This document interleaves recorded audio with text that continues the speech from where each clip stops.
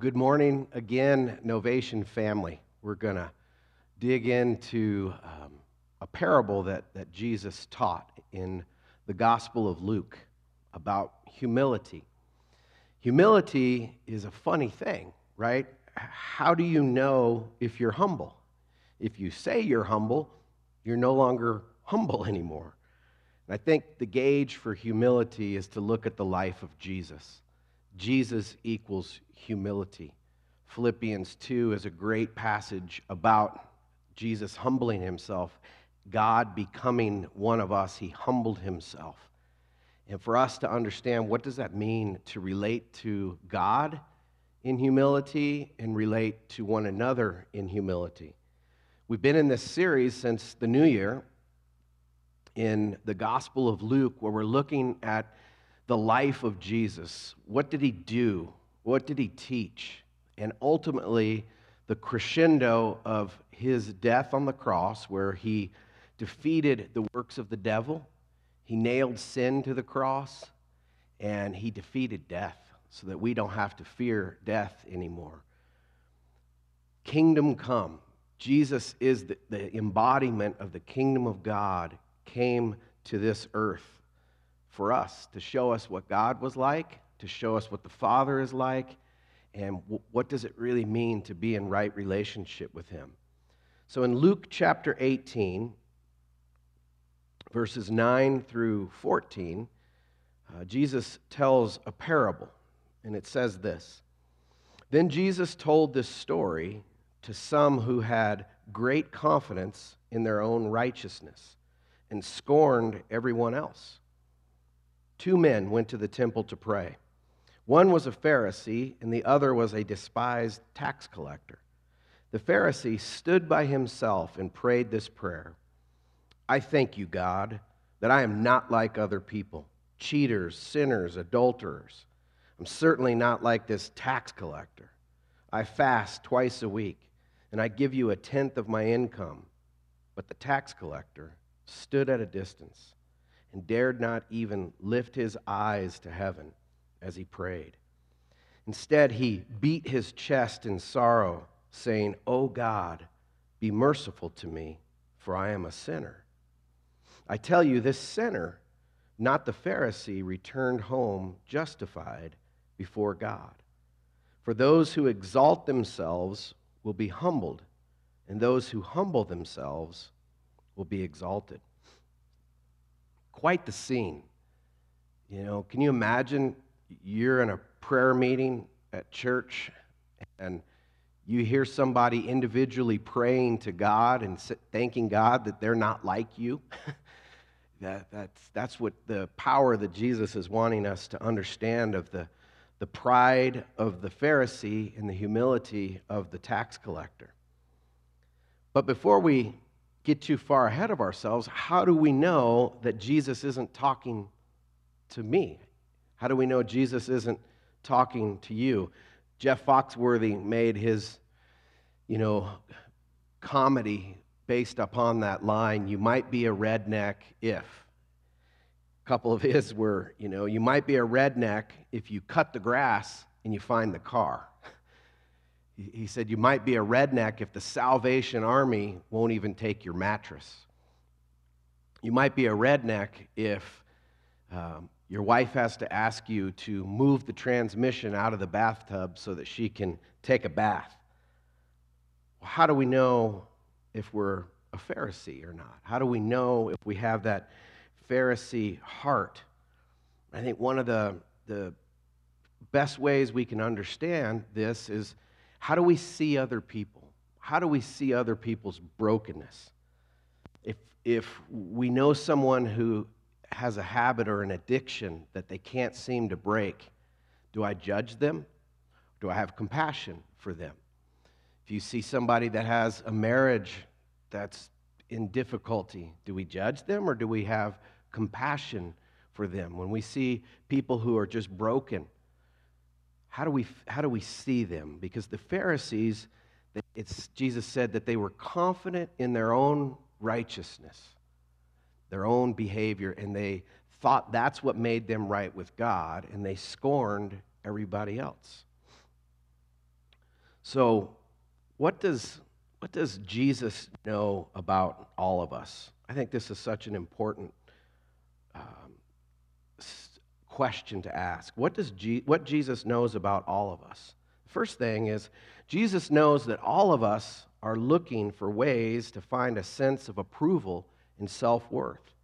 We're all looking for this sense of approval. Am I okay? We want to feel okay about ourselves and have a sense of self-worth.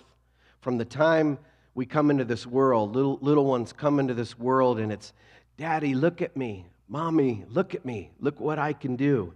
And you get that approval from mom or mom and dad. And then when we become teenagers, it's the sense of approval and self-worth from what do my friends think about me? Am I cool or not? Do I fit in or not? Then when we become adults, we start finding our approval in our jobs or our career or stuff.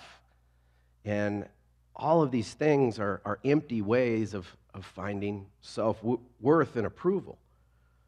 We're born and created by God with two crucial needs. I've brought this up several times, but I think it's so important for us to remember that God created us first with a critical need of security. And security is the sense that we have in ourselves that we are unconditionally loved without needing to earn it. Like that we are unconditionally loved. And that we're also created with this need of significance, to know that our life counts, that our life matters, that we can have impact on other people's lives for good. Now, God created us with those needs, and that in reality, only He can meet your ultimate need of security, because only He loves perfectly and unconditionally. Our goal is to learn how to love like God is, but our love is always going to be marred with a little bit of self in this life. And then the sense of significance that, man, you were created in love by your God. You're significant because He created you, redeemed you and sustains you. Finding that in Him is very, very important. The second thing Jesus knows about all of us is that all of us are looking for something to remove our guilt and shame.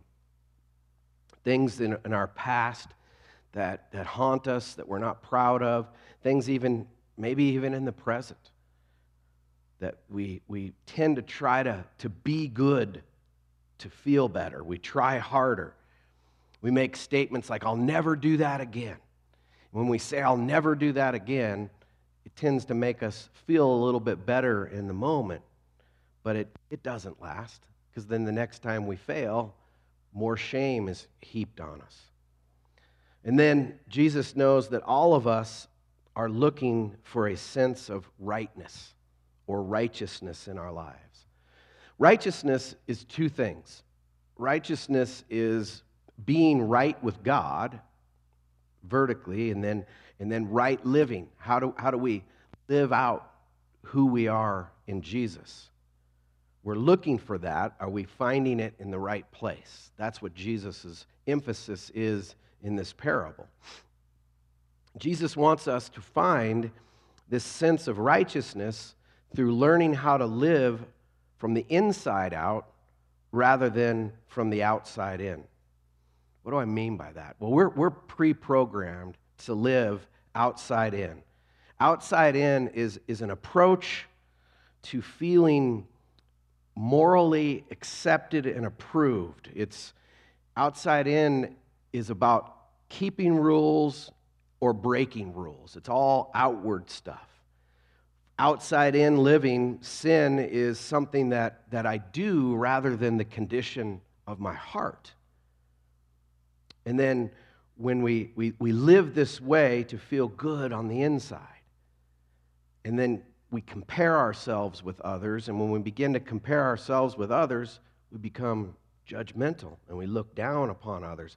And we become like the Pharisee who says, man, I'm glad I'm not like this tax collector. Flip that around. Inside-out living is different. This approach looks inward as a way of my I look at my own faults first before I try to point out other people's faults in others. Inside out living, we compare ourselves to Jesus, not to any other person. We compare to him first. And I think it's important that living inside out, and we're going to talk about this more, is, man, Jesus is the foundation.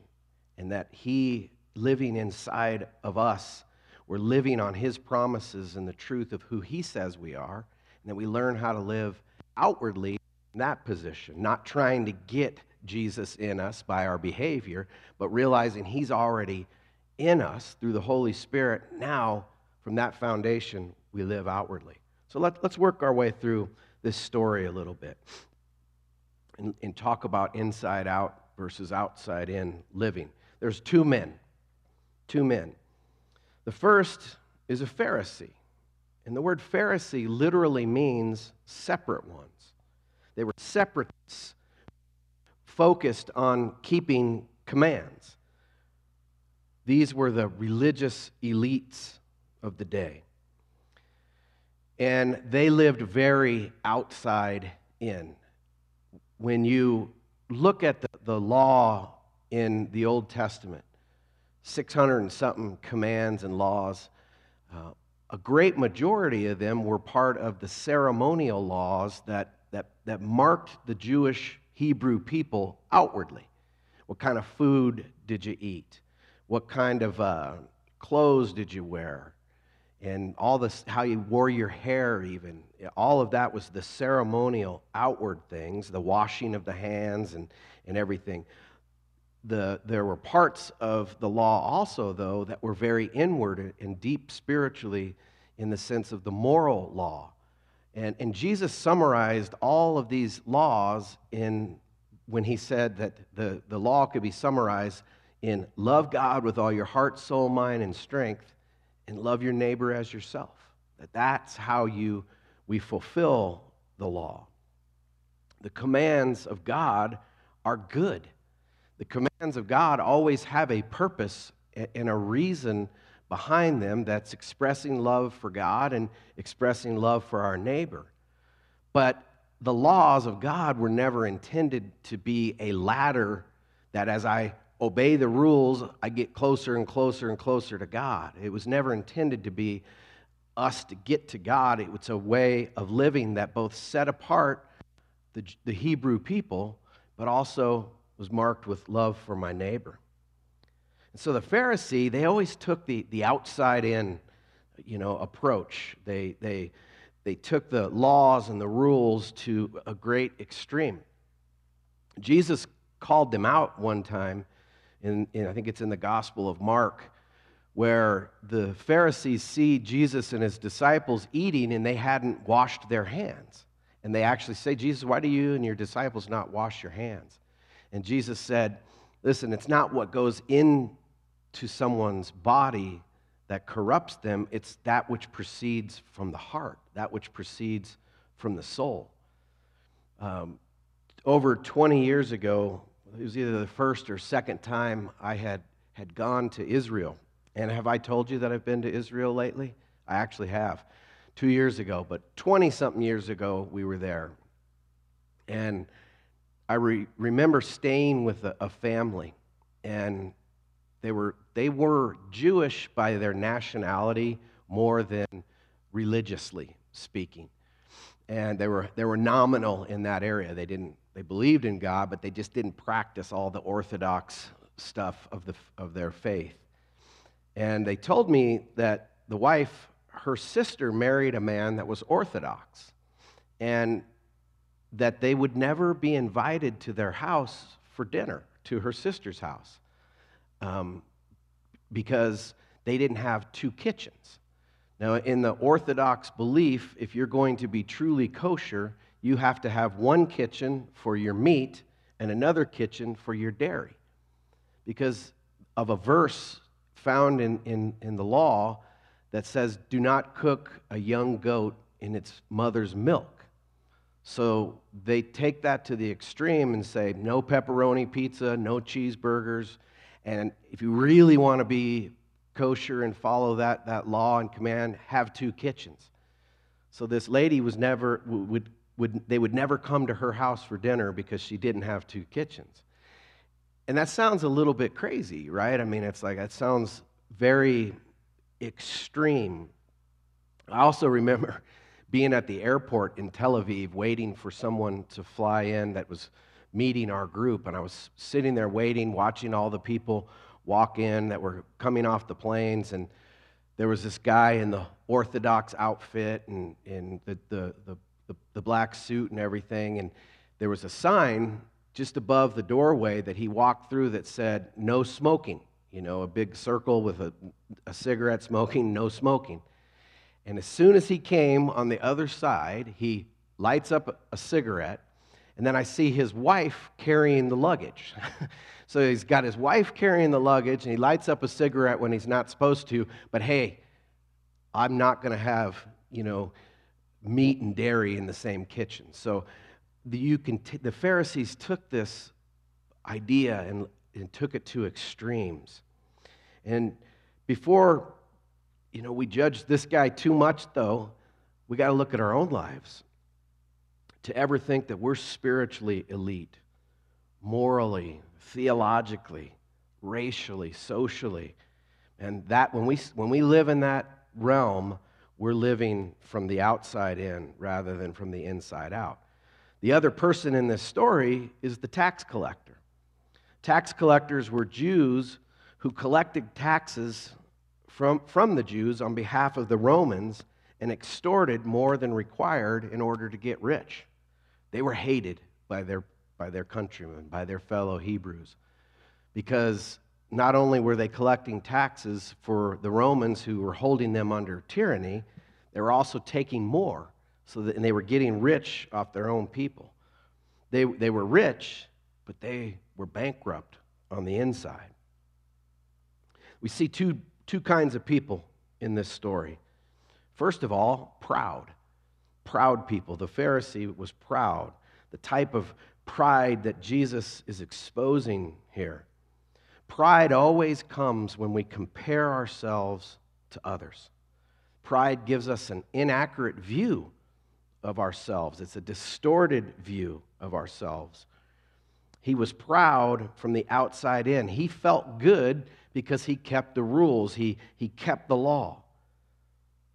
But before we judge him again, remember, the proud are also people who refuse to admit they're helpless. We're proud when we don't ask for help, obviously from God and then from others. We don't want to appear weak. So trying to be good enough or right with God is what it means to be proud. Try to be right with God without Jesus. The second kind of person in this story is the humble. To be humble. That's living from the inside out. Humility causes us to see ourselves correctly. Humility comes when we compare ourselves to Jesus, not other people. The humble acknowledge their need before God. They acknowledge their helplessness. James chapter 4, verse 6 says that God opposes the proud, but he gives grace to the humble. He becomes the opponent, so to speak, of those who don't think they need God. But to those who humble themselves, he gives grace. And grace is the power to do what you could never do on your own. It's the power to do what you could never do on your own. It's God's unmerited favor and forgiveness. Then we see 2 prayers. In verse 11, the Pharisee stood up and prayed about himself. Kind of stood like, look at me. His prayers were self-focused. It was all about him. But we got to catch this. He was a good, quotes, he was a good man. He did good stuff. From a goodness sense, he rocked it, keeping the rules and the laws and all of that. And yet it was his own goodness that blinded him. The other prayer, the tax collector stood at a distance and dared not even lift his eyes to heaven as he prayed. Instead, he beat his chest in sorrow, saying, "O God, be merciful to me, for I'm a sinner." It was the humble prayer. The tax collector, he was on to something that the Pharisee didn't get. He knew he couldn't atone for his sinfulness by his behavior or his goodness. He threw himself on the mercy of God. Catch that in this story. He threw himself on the mercy of God. Now, Jesus isn't trying to say, hey, go on, continue to extort money and sin and blah, blah, blah. Just as long as you acknowledge it, you're okay. That's not what he's saying. It's so easy to misread that. But you can't get around the heart of what he's trying to say here. He threw himself on the mercy of God. Two paths to rightness in this story. The first one is performance. Performance is outside in. I keep the rules, I keep the do's and don'ts, etc. Jesus said at the very beginning, to some who had great confidence in their own righteousness and scorned everyone else. In his prayer, he didn't really pray to God. He laid out his goodness resume. Now, I haven't had to write a resume in an awful long time. Maybe some of you have recently. But what is a resume?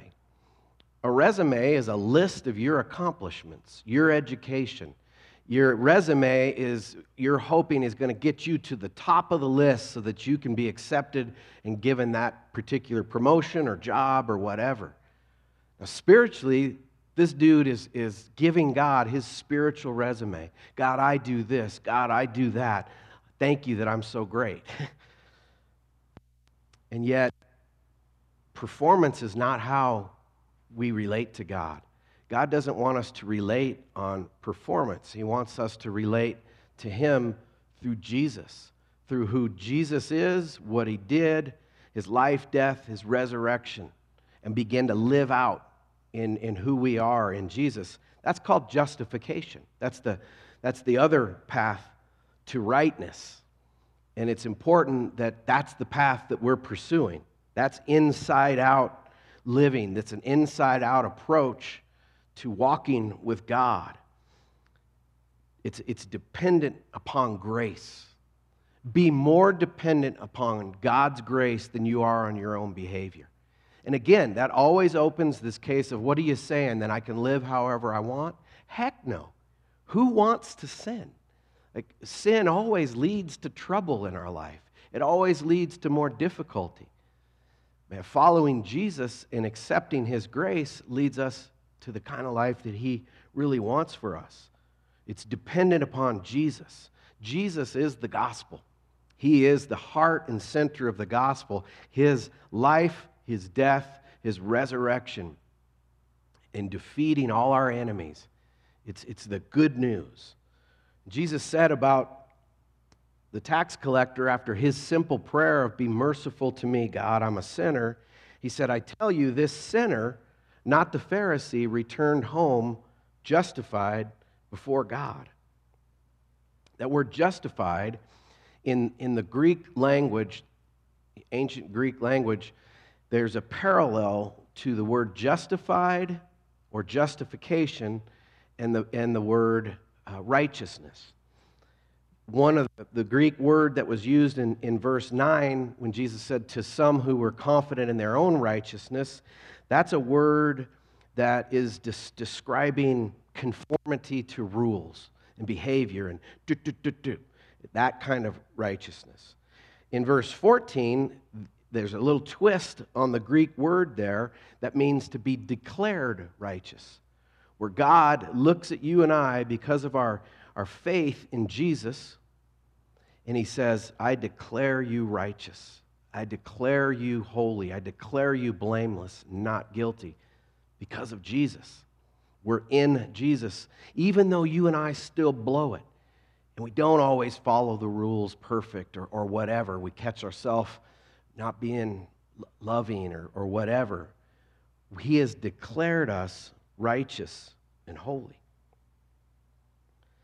I want to show you a clip from the movie The Son of God that came out in like 2013. Early on, we went and saw it at the theaters as a church family. But there's a scene in The Son of God where they kind of, it's not necessarily not in the New Testament, but they take the calling of Matthew, the tax collector, and they take his calling and this parable of Jesus talking to the Pharisees and telling this story to them. And it's very, very, very powerful. So watch this.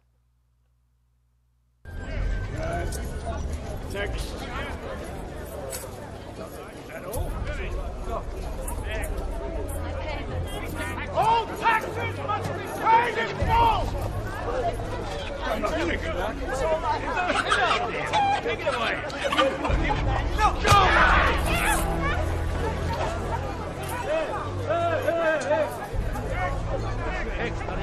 We're all Jews. How can they live with themselves? Our own people working for Rome. These people make me sick. Collaborators. Let's move on.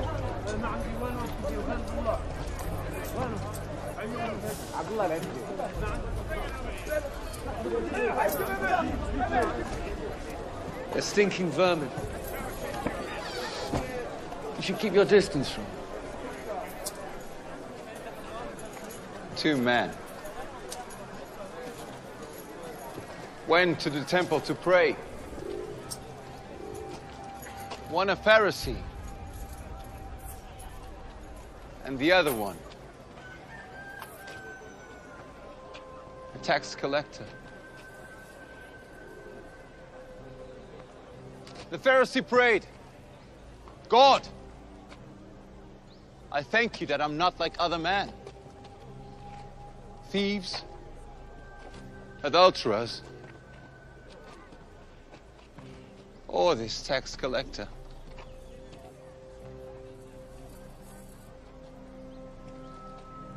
But the tax collector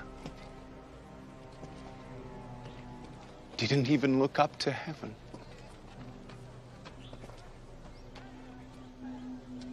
He said,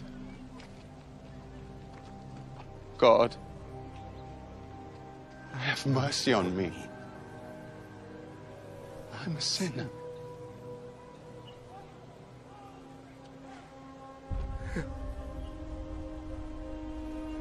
God bless the tax collector, not the Pharisee. Anyone who praises himself will be humbled, and anyone who humbles himself will be praised. Matthew, come.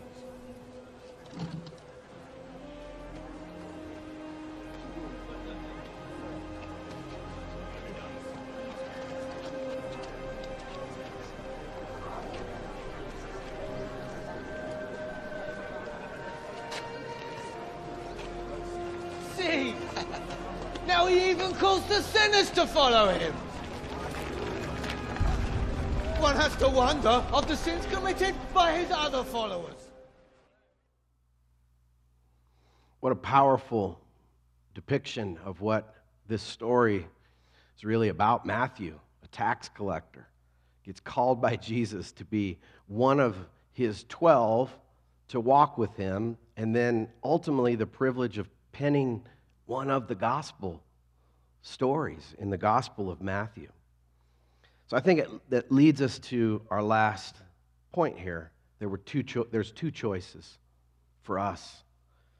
The first choice is, will I choose to live from the outside in like the Pharisee, comparing myself to others, always trying to relate to God by my performance, my resume, or will I rest, outside in? Inside out, the other way. The Pharisee looked down upon others because he didn't look up to God. I think that's an important part. And my prayer for all of us is that we would turn from self-righteousness, which is really the heart of legalism. It's the heart of depending upon our own goodness to be right with God and feel good about ourselves. And let's also turn from self-help, trying to do things on our own, and turn to Jesus. He's the real choice here, which the second choice is this: will I choose to live from the inside out like the humble tax collector? Again, Jesus wasn't excusing the tax collector's behavior. He was giving his audience and us the reality of how to relate to God. God, I come to you. Have mercy on me. And rely on his goodness. Throw yourself on the mercy of God. God will never, ever reject a repentant heart. Never. You can't find a place in Scripture where God rejects someone who humbled themselves before God. So no matter what you've done, I mean, we're talking about tax collectors. They were really the scum. And Jesus brings him to follow him. Depending upon Jesus' goodness rather than our own is inside-out living. That's really what it is. Allowing that to grow and mature us.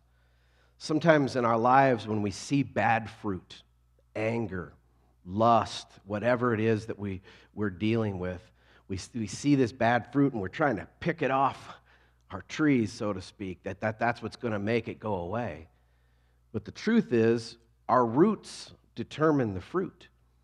And to walk in the fruit of the Spirit of love, joy, peace, patience, kindness, goodness, gentleness, faithfulness, and self-control, that has to come from our roots being found in the goodness of Jesus, depending upon Jesus, depending upon Christ in us, the hope of glory. Then our fruit in our life that he produces is good. So as I wrap this up, let's look at our own lives, and maybe as you look at your life, maybe you've grown from, maybe you were more pharisaical, and you've grown. Often, the more I walk with Jesus, the longer I walk with Jesus, it seems like the longer somebody walks with Jesus, the less Pharisee they are, the less controlling they are, the less trying to be critical of other people, because they've realized how much they've been forgiven in grace. And that's something to celebrate. And all of us, let's accept Jesus' challenge to relate to God inside out, not outside in.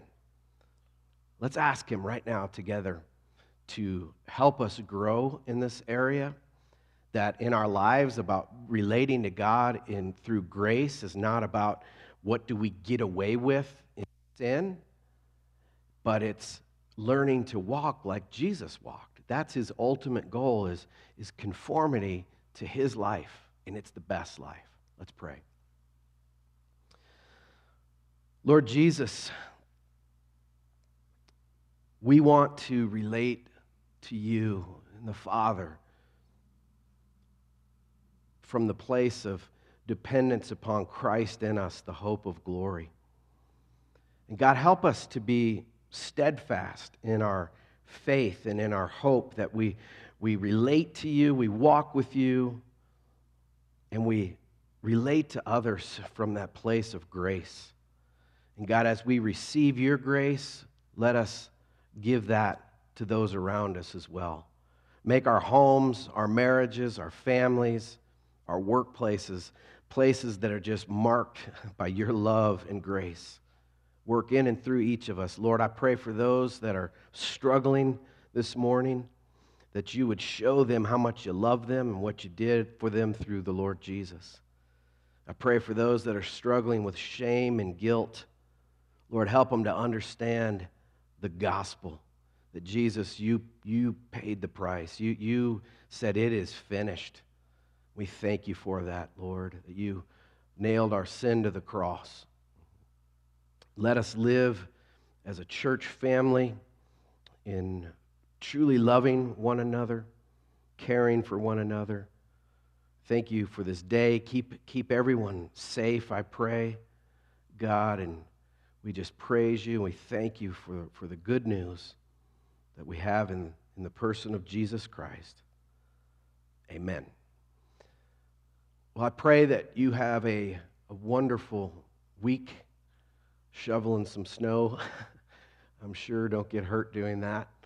We'll be back together next Sunday in 50-degree weather. Looking forward to some real springtime. And just love each and every one of you so deeply, and so honored and privileged to be called your pastor and your friend. Have a blessed week, and go in peace.